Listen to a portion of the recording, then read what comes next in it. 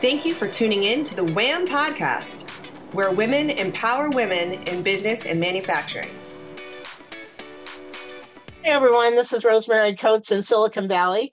I'm your host for this edition of Women in Manufacturing.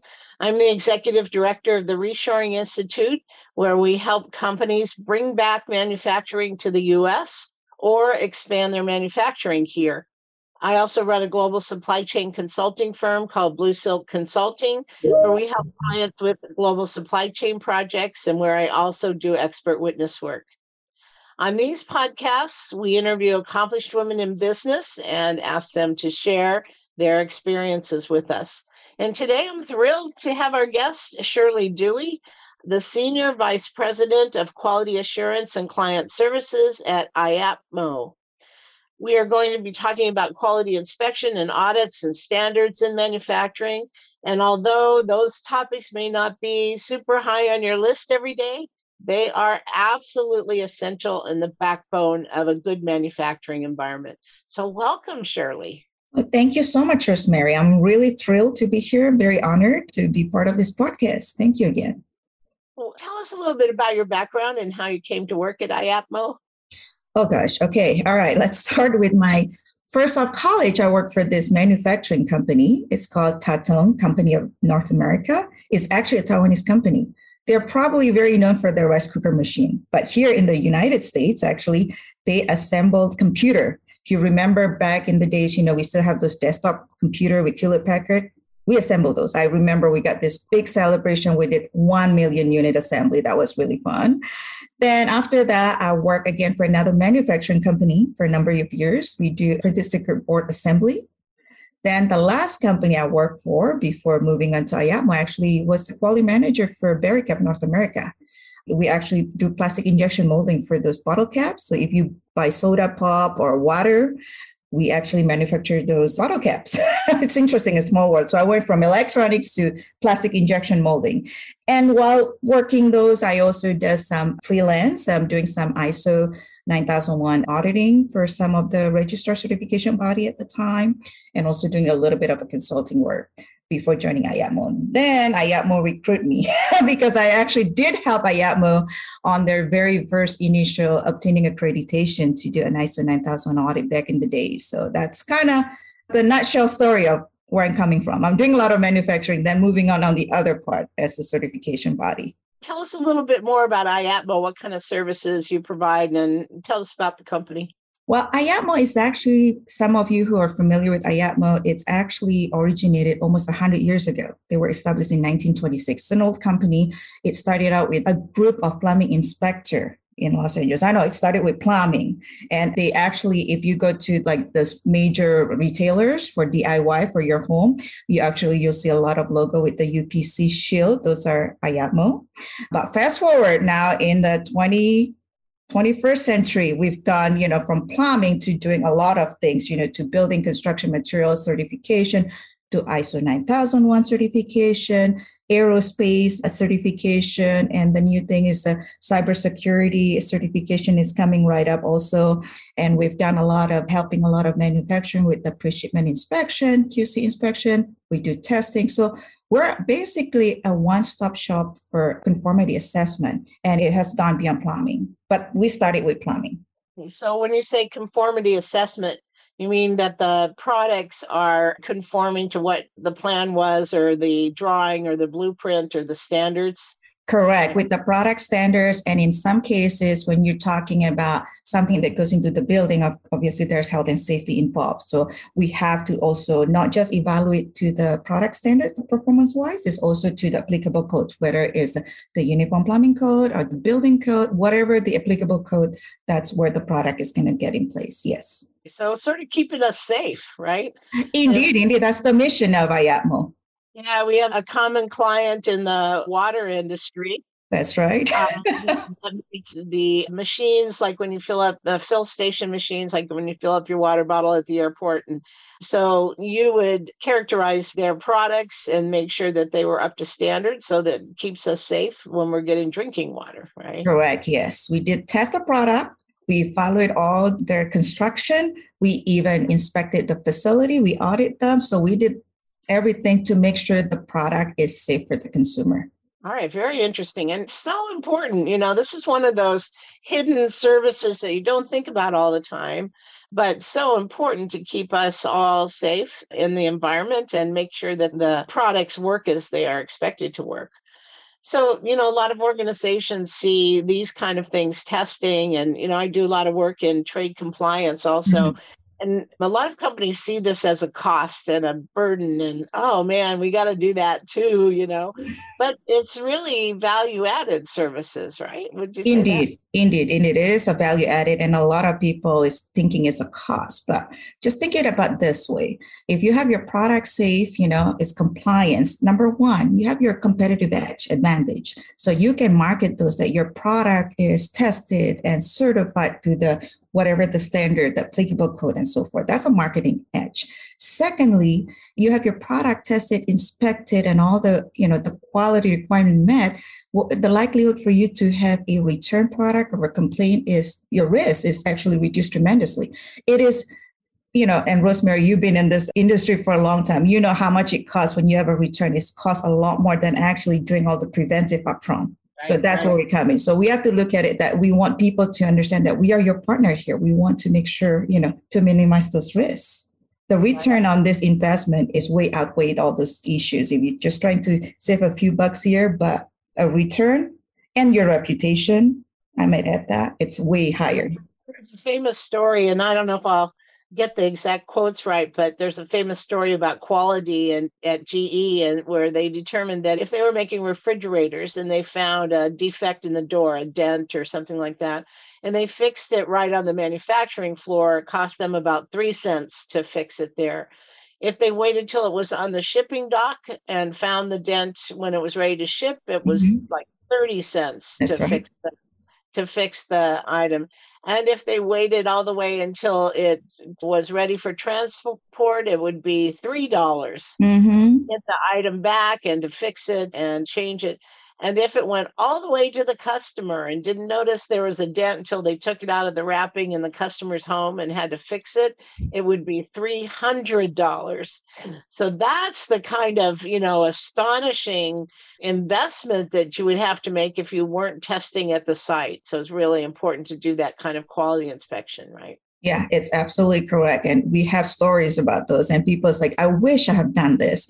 And well, let's be smart about it. Let's think about it.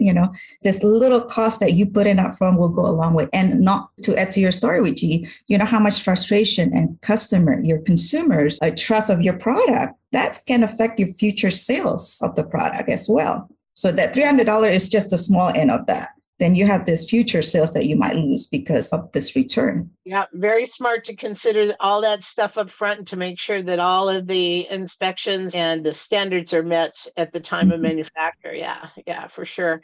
So a lot of manufacturing is taking place in China in particular, but all over the world. Do you have inspectors all over the world?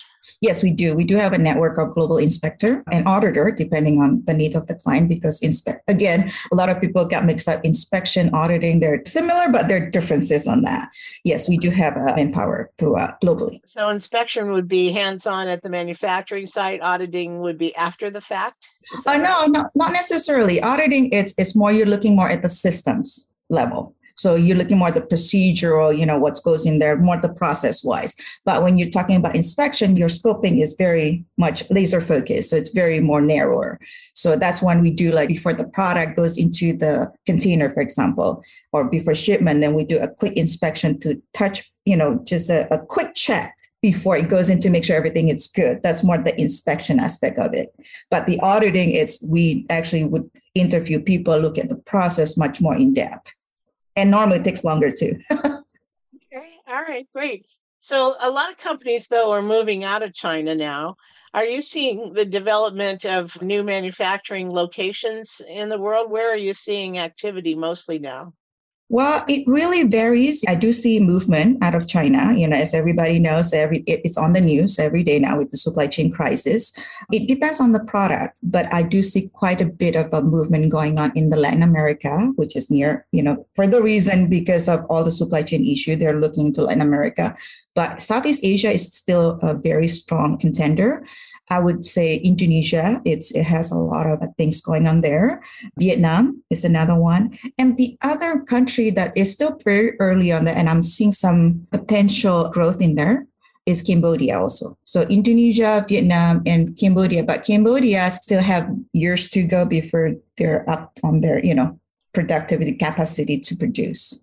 Okay, very interesting. So you're testing to international standards, though, right? Not just standards in each country? That is correct. We do some international standards depending on the market. I mean, obviously, we can't cover all the market in the world, but we do testing on some of the more common market. Obviously, like we have coverage for the North America, which means US, Canada, Mexico. We have Indonesia capability. We got Australia and New Zealand. We also cover some of the Middle East market because there is a lot of export going to the Kingdom of Saudi Arabia, Egypt, Dubai, this area. We do a little bit of the European as well market. Okay. Yeah, Europe is an interesting place these days. I don't know whether to say it's super risky, or I just can't imagine trying to locate a manufacturing site anywhere in, say, Eastern Europe these days. Yes. It seems like it's really risky. Yeah. It is. And I'm seeing some movement, people getting out of the Eastern Europe. They're actually moving their manufacturing, as you heard in the news, unfortunately, very sadly, with the Ukraine situation, that has a lot of impact. So I'm seeing requests for people moving out of their manufacturing from those areas. Yeah, it's going to have a huge impact. And there's so much raw materials coming out of, or were coming from Yes. Ukraine. Neon and aluminum, a lot of metal, base metal products, and all of that is gone now. Yeah, it's very, very sad, but it's very sad. Plus, it's going to have this huge effect on global supply chains also, because those are base materials that are then sent on to manufacturing sites, whether the manufacturing sites are in China or anywhere else in the world. Now there are going to be shortages in those base materials. Indeed. And what I'm seeing here, all the situation between the pandemic, the war that's going on, and the supply chain, it's not going to go away anytime soon. So it's very important. I mean, people say it's going to get fixed in a year. It's not going to fix in let's face it. Let's be realistic here. It's not going to get fixed in a year. Even after the war is ended, you have to rebuild. It's not going to happen overnight. Those things is going to take a decade. If you've seen what's going on TV. So my only advice is for those who outsource things is, be smart. There's no one size fits all solution. You got to be prepared, minimize your risk, don't put all your eggs in one basket, and try to kind of look at, it's a little bit tough because I'm hearing right now a lot of development construction. They're 6 months, a year delay. Why? Because they don't have materials. Well, if we were prepared ahead of time, we could have prevented a lot, at least minimize those. Yeah, and now with Shanghai being shut down again for the pandemic, I mean, the buildup of products at the port and the lack of manufacturing coming out of that area is going to make these big whipsaw effects in our global supply chain. I was telling someone the other day, we're likely to start seeing some of those effects and shortages pretty soon, within the next couple of weeks. But the recovery process, once they reopen and move forward, we're going to have all this stuff coming towards North America again and have all those huge delays at the ports and so forth. Boy, supply chains are just going to be in chaos, I think, for quite a while. Unfortunately, yes. So that's why I want to kind of educate people, and thankful to have some podcasts like this. We can't fix the problems, the entire problem. It's just impossible. But if we can minimize the risk, that's the best we can do, right? Absolutely, or try to anyway. So let's talk about North America, and America in particular. I run the Reshoring Institute, so I'm always interested in how to help manufacturing in the U.S. How are you helping companies in America? Well, in America, we do a lot of certification.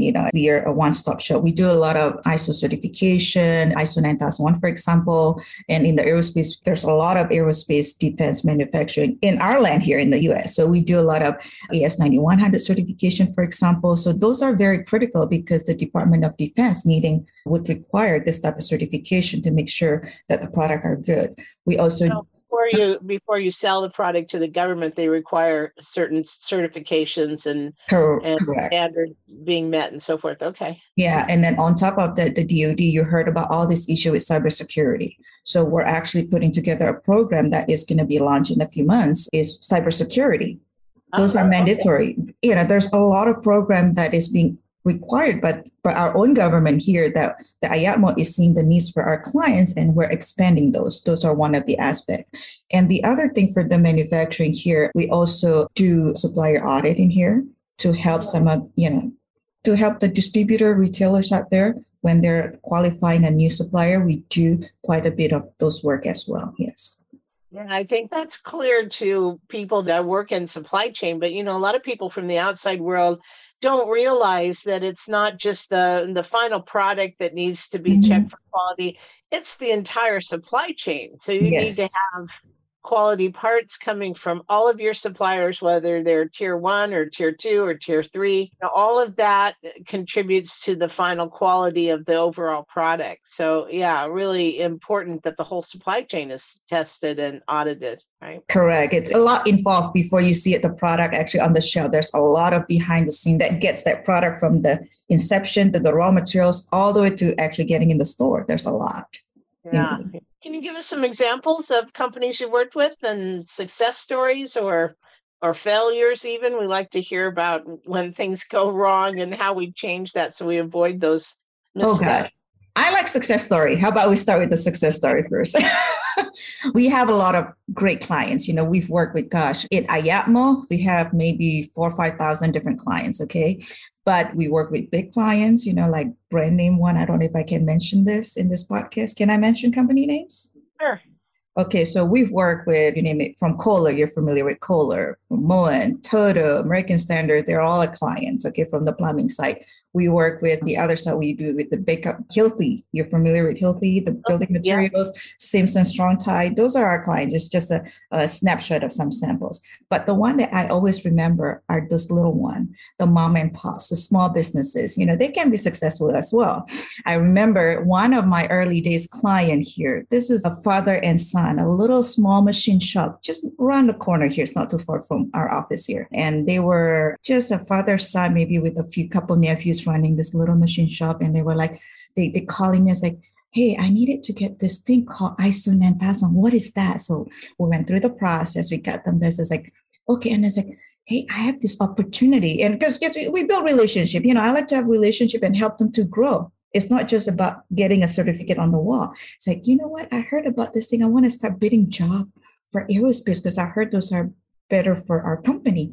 What is this AS 9100? Those are the aerospace standards. I said, well, we can do that, but we have to do this. And then they went through the process. And I was so happy when they start winning contracts from this aerospace company. Those are like something that makes me really, really happy to see that we can help them grow. You like the success stories. And they were like, man, this certificate, and they took it to heart. I have clients that, there are clients that just want to put a certificate on the wall, and there are clients who actually understood the requirement, want to implement to heart, and they can get a lot out of it. And that makes me really happy. And I'm like, I get teary when I heard the stories. And that makes me really happy because we're actually helping them to grow and be not just this 2-3 people machine shop. They can grow. Sky's the limit. Any company that needs standards or has it as part of their contract or wants to pursue a standard can come to you and you'd help teach them about what they need and then help them through the process, right? We have some training, but we cannot consult for them. I have to be careful because we're an independent body. So what we do is that we go through, explain to them the process or to get certification without consulting, because we can't consult. When they do need a consulting help, we will just give them a list of names and they can talk to them and find the consultant that fits what they need. Yes, gotcha. Yeah. Okay, great. Awesome. Any final thoughts, Shirley? Anything else you'd like us to know before we wrap up? I do have a little bit of thoughts here for those that, because I have some stories about the sad part when people kind of trying to save a little bit of money. And this happened just a few weeks ago. Just think it about this way. We offered that program to the pre-shipment inspection, ahead of time, which would be minimal, amount. And they decided, we can forego with this. And then they went on and get tons of products shipped to the warehouse. And this is one of the retailer. And unfortunately, lo and behold, on a Friday late afternoon, and you get a phone call like frantically like, oh my God, this product isn't welled correctly. We got this thing, but it's already here. So what do? So you have to spend money now. We have to send inspector to actually inspect, but now the cost has gone up. So just something food for thoughts, you have to think about all this after effect. You try to save a little bit here, it might cost a lot. And secondly, when you're trying to find an inspection agency or certification body, there's no one size fits all. You have to interview them, make sure they fit what you need. Because at the end of the day, they are your partner. You have to find somebody who you can partner with, and so you can get the best service you can get for your company. That's good advice all across the supply chain. You want the best partner and you need to qualify them. I see very often our clients are picking partners because the marketing materials or because it look good or whatever, but they're not the right partners and they haven't done an in-depth review and they get stuck at the end. So yeah, really important. Really important. Yeah. They just go by the name just because so-and-so used them. It's not like that. You have to talk to them. Make sure this is your partner for long-term. Right. Uncover what you can and make sure they're a good partner for you going forward. Like we would expect IAPMO to be a good partner with our clients. Yes. Well, thank you. Yeah, we really felt like, we have to be their partner. Our customer is what makes us today. So it's important to understand our customer. That's why every time we have a customer call, we spend the time to understand. We're not consulting, but to understand what they really need. And we want to deliver exactly what they need. Gotcha. Well, thank you so much for joining us today, Shirley. It was really interesting to talk to you. Can you give us your contact information for IAPMO? Sure. I tried to put the contact right behind my screen here, if you can see that. But I do have an email address. I can provide it to you, Rosemary. It's shirley.dewi@iapmort.org. That's my direct. You can contact me anytime, and I'll be happy to help. Okay, great. Thank you so much again. Really appreciate it. And you can listen to more podcasts on women in manufacturing, the website, which is www.womenandmfg.com. And you can reach me, Rosemary Coates, at rcoates@reshoringinstitute.org. And visit our website, www.reshoringinstitute.org, where we publish all of our manufacturing research and all about manufacturing America. Thank you. Have a great day. Thank you. Thank you for joining the WHAM podcast, where women empower other women in business and manufacturing. For more shows like this, go to whampodcast.com. That's whampodcast.com. Thanks for tuning in.